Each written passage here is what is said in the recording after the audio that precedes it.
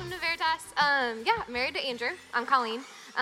It's really fun to be here tonight because we have two little kids at home, James and Charlotte, and I mostly stay at home with them. So when I get to be here on Tuesday nights, it's a lot of fun, and it feels like a privilege and a treat. But we are pregnant. We are gonna have two boys. We're pregnant with twins, so it's gonna be really crazy. We're excited, but we're also like, oh my gosh, what's this year gonna be like? So we hopefully will have them sometime in May. So here we go. We're gonna hold babies. Come on over. Like I said, it's really fun for me to be here with you guys tonight. It really does feel like a treat when I get to come on Tuesday nights. And tonight we are continuing our series called Uncomfortable. We've been looking at a lot of the different ways that the demands of following Jesus are often not comfortable. There are costs. It's costly to follow Jesus. Not because Jesus just wants to make our life hard, but because it's in following him that we experience something that's even greater than comfort. And tonight we're talking about uncomfortable love. A few weeks ago I came across this story that I found really fascinating.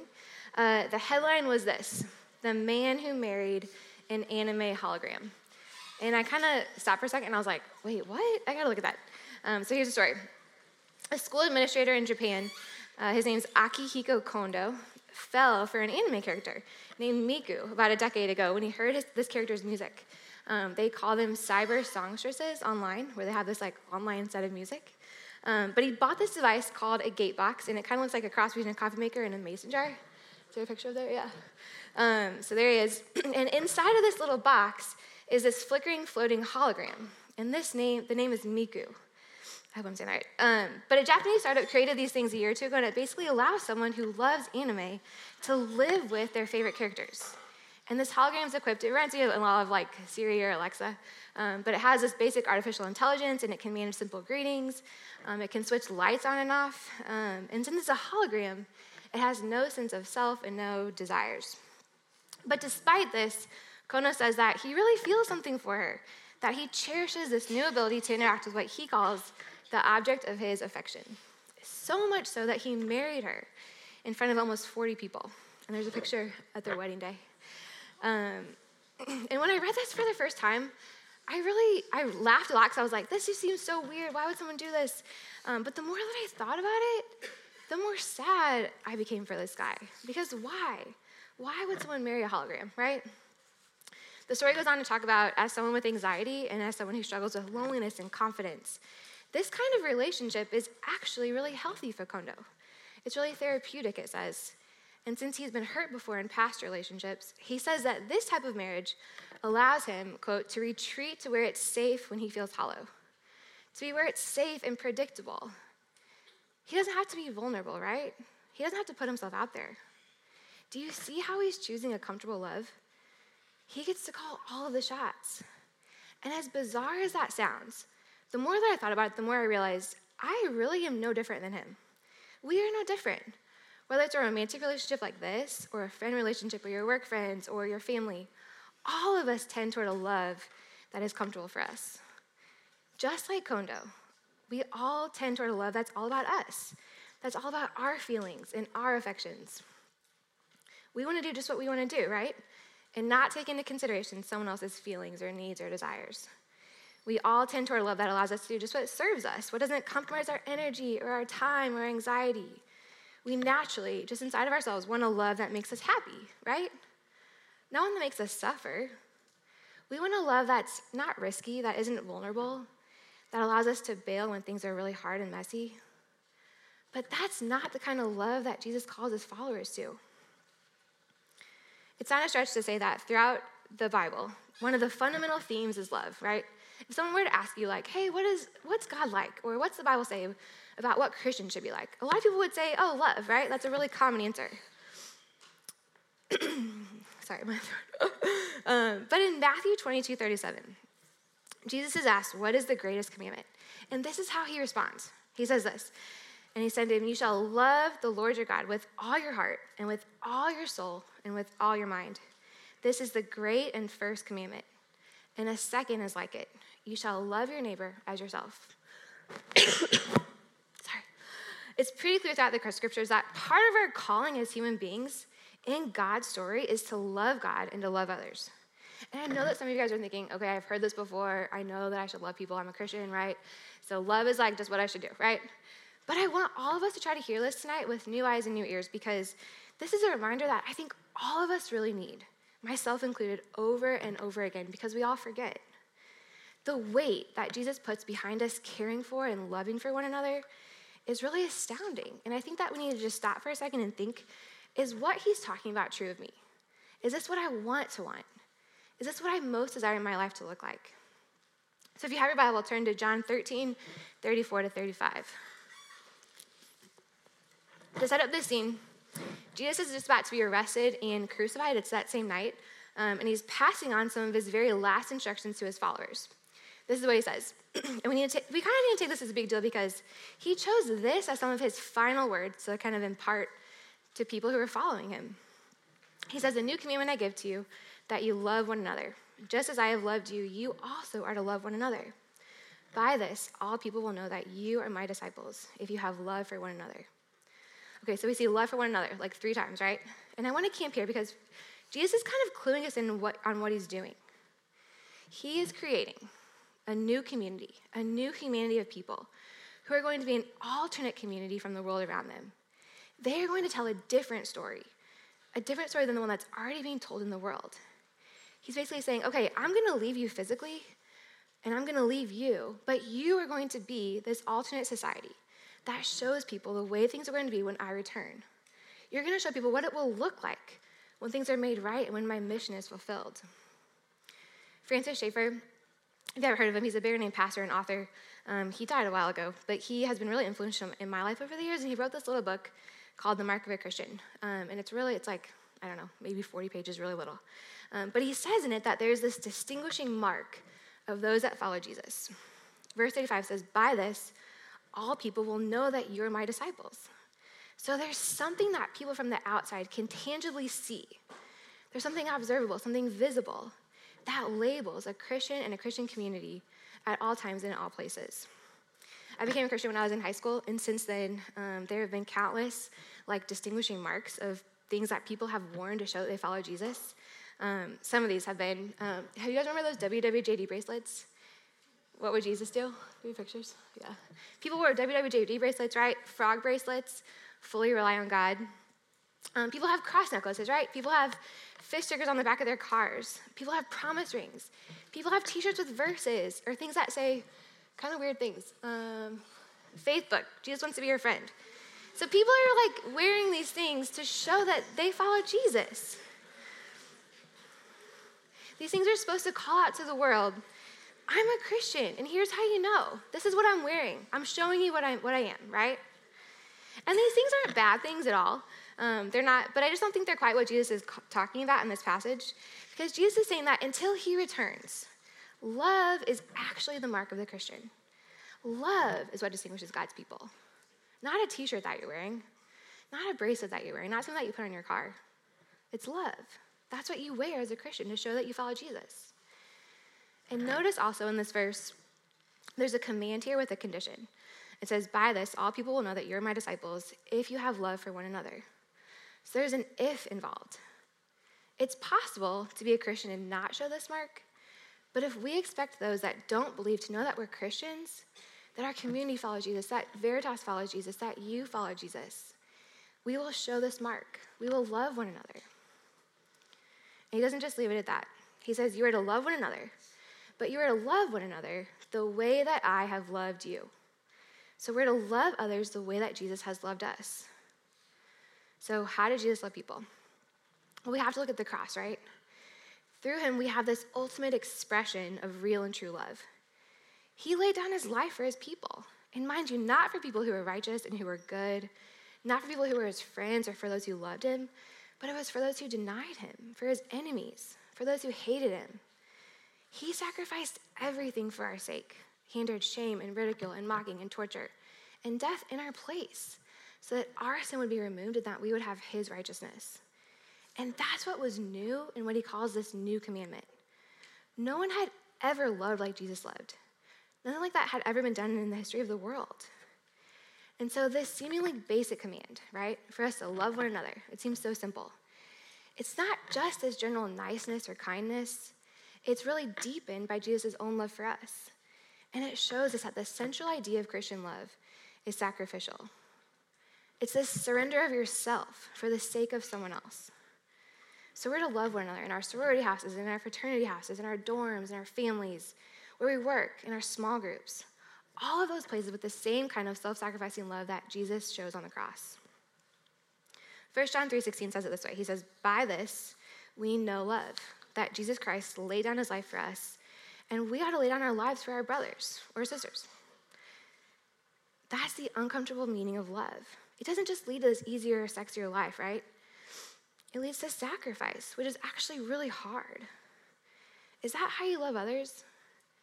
Do you lay down your life, your desires, for the betterment of someone else? Or like Kondo, is your love about your feelings and your desires, what you want? So what kind of love does this look like? What does this look like on the ground? Let's get practical.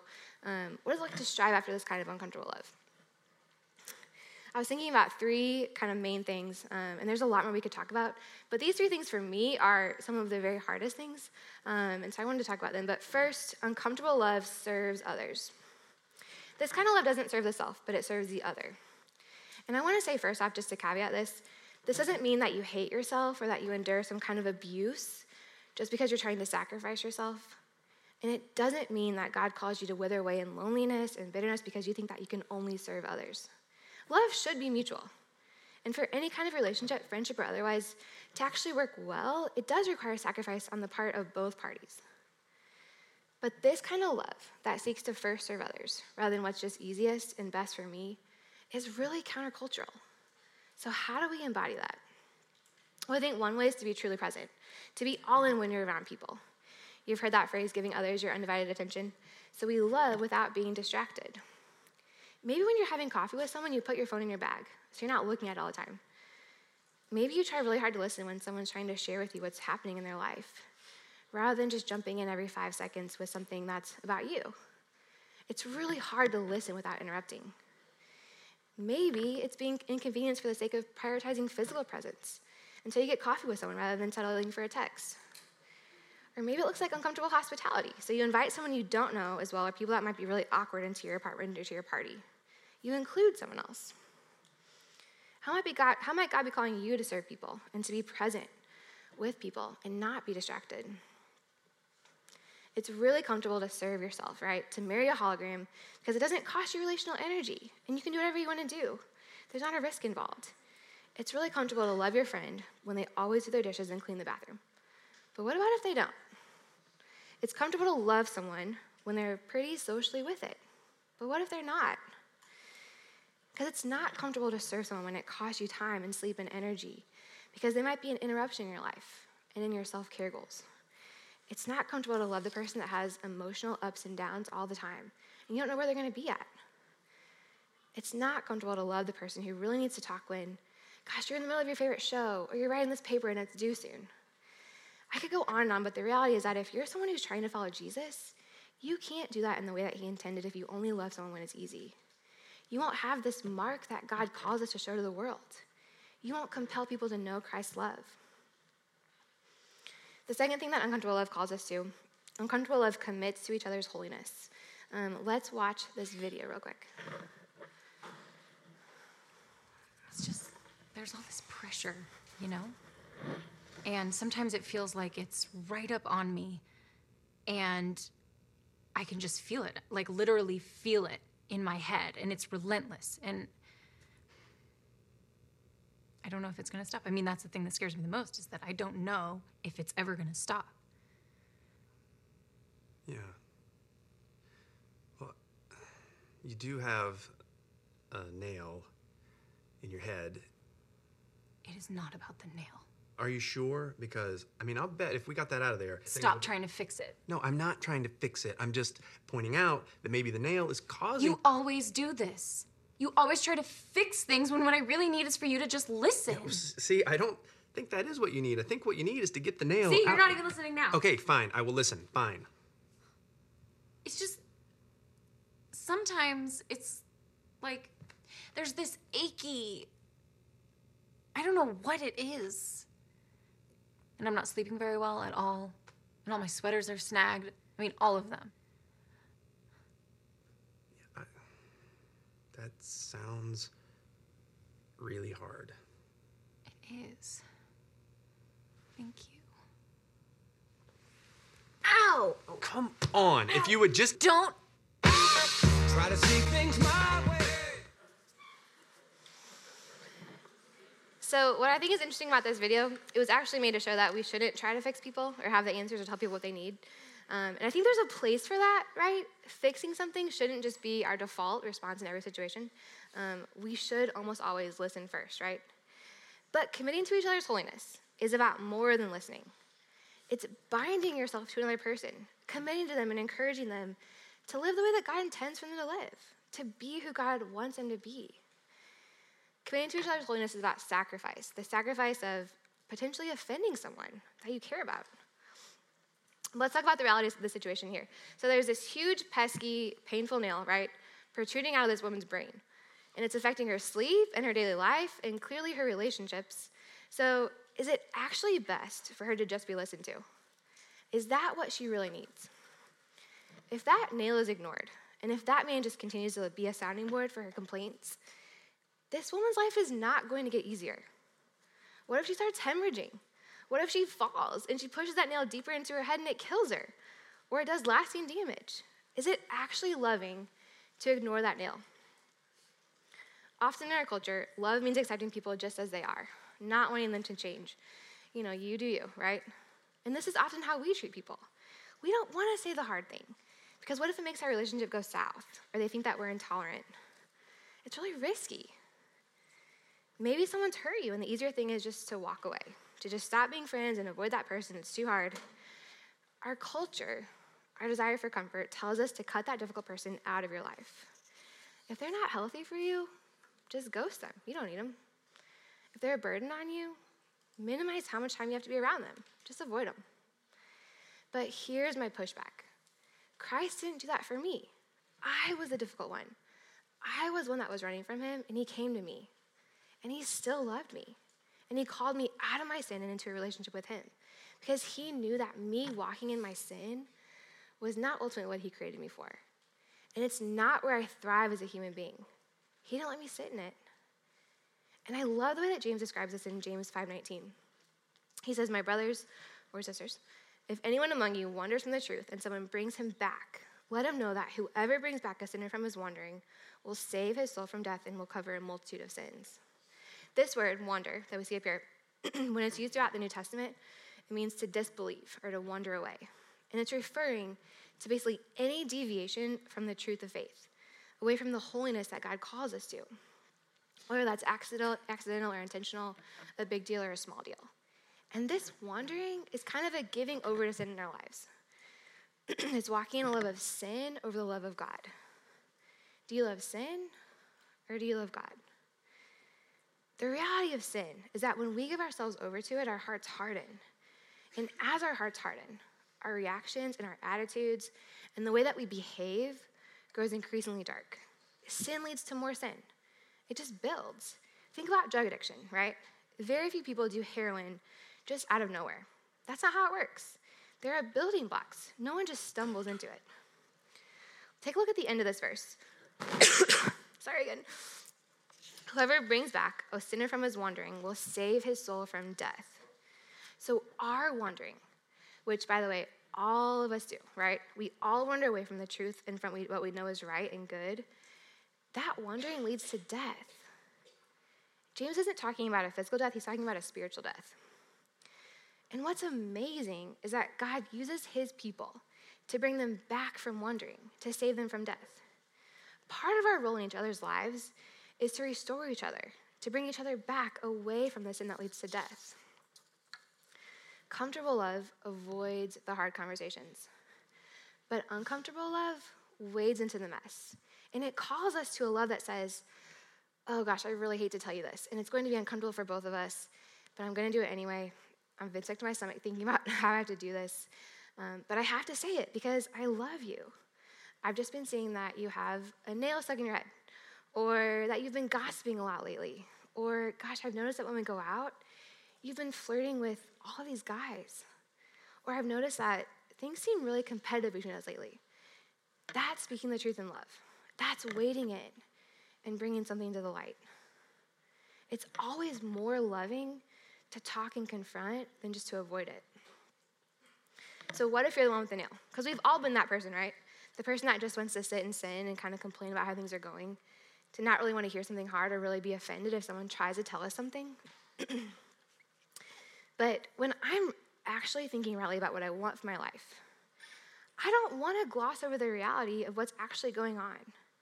I want people in my life who love me enough to tell me that there's a giant nail sticking out of my head. I don't want to be blind to my sin. So maybe if someone's trying to talk to you, before you're offended, maybe ask yourself, okay, I don't know if I totally buy this, but maybe there's a little bit of truth that I can take out of this conversation. Because most likely, that person is trying to help you.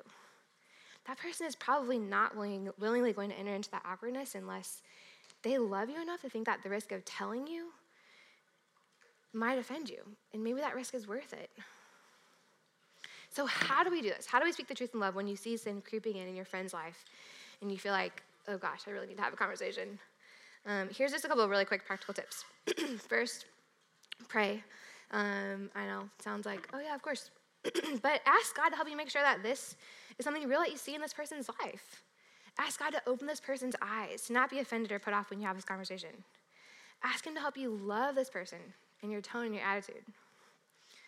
2, do it in person, do it in private.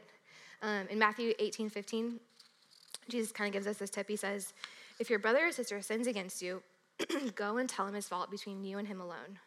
If he listens, you have gained your brother. So whether you've been sinned against or you see sin in someone's life, you go to that person, not online, not over text, even though that feels like that would be so much easier. But go to that person and do it in private, alone. Don't do it at small group or in front of roommates. 3, assume the best. Go into this kind of conversation assuming that this person is probably not being malicious. Say, I want to assume the best about this person. If they've hurt you, don't assume that it was intentional. Maybe they were blind to something and they weren't aware of it. And then 4, do it with an attitude of love. Not really heavy-handed like Simon Cowell from American Idol, who just kind of lays it all out there really harshly and bluntly. And not with an attitude that says, I'm better than you, I'm holier than you, and so I'm going to tell you this in your life. I have it all figured out. But do it with an attitude of, we're actually all in this together. I care about you and I love you enough to bring out something that I might see in your life that might be destructive. I might be totally wrong, but I've seen this and I'm concerned. What do you think about that? And then notice at the end of Matthew 18:5, it says, if he listens to you, you have gained your brother. So the end goal in this kind of situation is not to be right, and it's not to have power, and it's not to one up the other person, but the end goal is to win your brother back. You have gained your brother, it says. So when we wonder, it's the destruction of our own souls. And so we engage with that person because we want to win them back. We want to love them as Christ loves them. We want to meet them in their sin and not let them stay there. We want to walk with them in their battles and their struggles, and we want to urge them onward. And then the third characteristic of uncomfortable love is to be the first to say, I'm sorry. And I know this sounds so simple and so easy, but it's not if you've ever tried to practice it. The sacrifice here is swallowing our pride enough to go to someone when we have made a mistake, or when we failed to love someone, or when we've sinned against someone, to go to that person and say, gosh, I messed up, I'm really sorry. And I don't know about you, but for me, that is not automatic. The very last thing that I want to do when I hurt someone or when I make a mistake is actually to admit that I made a mistake or that I did or said something that was wrong. Talk about really uncomfortable. But one of my college roommates, Emily, and I would often get in these little passive-aggressive tiffs with each other over really stupid things. And I was texting with her this week and asking with her, I was like, which one should I use as an example? Because there's so many things. It just took us so long to figure out, like, how do we be good friends and roommates? But one thing that we were laughing about after the fact, so we were renting this really cute 100-year-old house on West Broadway, and we loved it, and we called it Brick House. And we've been talking for a few weeks about what color we should paint the upstairs bathroom, and we shared this bathroom, so we would both always be in there. But there is this natural red brick on one of the walls that looked really cool, and so this would be the wall that would be right next to it that we'd paint. And she wanted it to be pink, like this Pepto-Bismol pink color. And I didn't. And I can't remember what color I wanted, but I just remember thinking that pink would look so bad. And she knew I thought that. But I had gone out of town for something for a few days, and I get home, and I go upstairs to my bedroom, and I look to the right, there's the bathroom, and I kind of like do a double take, and realize while I was gone, Emily painted the bathroom pink. And she didn't even talk to me, like she didn't tell me. And I was so mad, and I don't think I even said anything for like days. I didn't say anything about it. I'm sure I made really passive-aggressive comments about it, and I'm sure I talked to other people about it, which I shouldn't have done. So she for sure knew that I was mad. But when we finally talked about it, it had blown up into this bigger deal than it should have been. And I had been waiting just for her to apologize to me. I felt like she was totally in the wrong. Like, why would you go and do that when you knew I didn't want that and just paint the bathroom pink, right? And she thought that once I saw it, I would actually like it. But then she realized I was mad and was just kind of waiting for me to bring it up and apologize for not saying something. And so we were both in the wrong. And we both let this pink bathroom that got painted cause a lot of bitterness in our friendship. Thankfully, we can laugh about it now. But what divides and severs friends and groups, and even marriages, is not usually the hurtful actions that have been done to one another. Sometimes it's those, but because those things are always going to be there in any relationship. But what divides and severs people is the scars that last and the bitterness that's produced when hurts go unrecognized and are never apologized for, when things never get talked about. Those hurts stick in the mind like glue. So why is it so hard to apologize? Because I know I'm not the only one that feels like that. But sometimes I think it can feel like the sacrifice of it is just too great. We have to admit that we're not all we're cracked up to be, right? We don't have it all together. We want to grab hold of our significance and just not let it go, because that would mean that we're needy. But we are needy. We're people who don't have it all together, and we need Jesus to be at work in our lives. And it's okay to admit that. It's okay to say, I'm sorry, I messed up. So is there something that you need to apologize for? Something that you did or said that might have hurt someone? Maybe something that you've just been pushing down and just don't really want to think about? Go to that person and admit it and apologize. Because when we suck it up and apologize, we're making our love seen. We're telling a different story than the one that our culture tells. That we are people who recognize our inadequacies. They're always going to be there. But we're people who are selflessly trying to pursue Christ's glory and not our own. So does your life show a compelling picture of Christ's love to the watching world? Could someone who's outside of the community of Veritas look in and see a people who love each other uncomfortably and sacrificially? Are we people who watch out for each other and love each other enough to say the hard things and assume the best and be quick to apologize? Jesus tells us that if we are, the unbelieving world will get a picture of Christ's love for them. How would that impact Mizzou's campus? It's worth it to be uncomfortable. Jesus is full of patience and kindness and forbearance, forgiveness and grace towards us over and over again. And we are all cold-hearted and slow to love him and unwilling to change and struggle to obey. And yet he continues to love us. That love never changes. And that's how he calls us to treat our friends and our roommates and our parents and our siblings, our neighbors, people in class with us. Uncomfortable love should mark our lives. And if it doesn't, well, I think that's an opportunity for us just to lean into God's grace and mercy, to ask for the power of the Holy Spirit in our lives, to keep going, right? To keep pressing on through the awkward and hard, because God has started to work in us and he will bring it to completion. He's not done with any of us. He's actively at work through all of the discomfort, and he meets us in it. So as the music team comes back up, I want to go back to Jesus' words in John 17. This is later that same night before he was crucified, and he added a few more words about the power of love when he was praying for his disciples. And his prayer for them was this: my prayer is not for them alone. I pray also for those who will believe in me through their message, that all of them may be one. Father, just as you are in me and I am in you, may they also be in us, so that the world may believe that you have sent me. May they be brought to complete unity, to let the world know that you have sent me and have loved them, even as you have loved me. So God, would you make us a people who would be marked by love?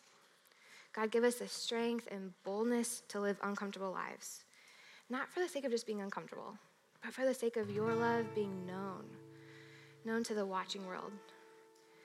May we care more about your glory far more than our own. And would we be marked by your love? Amen.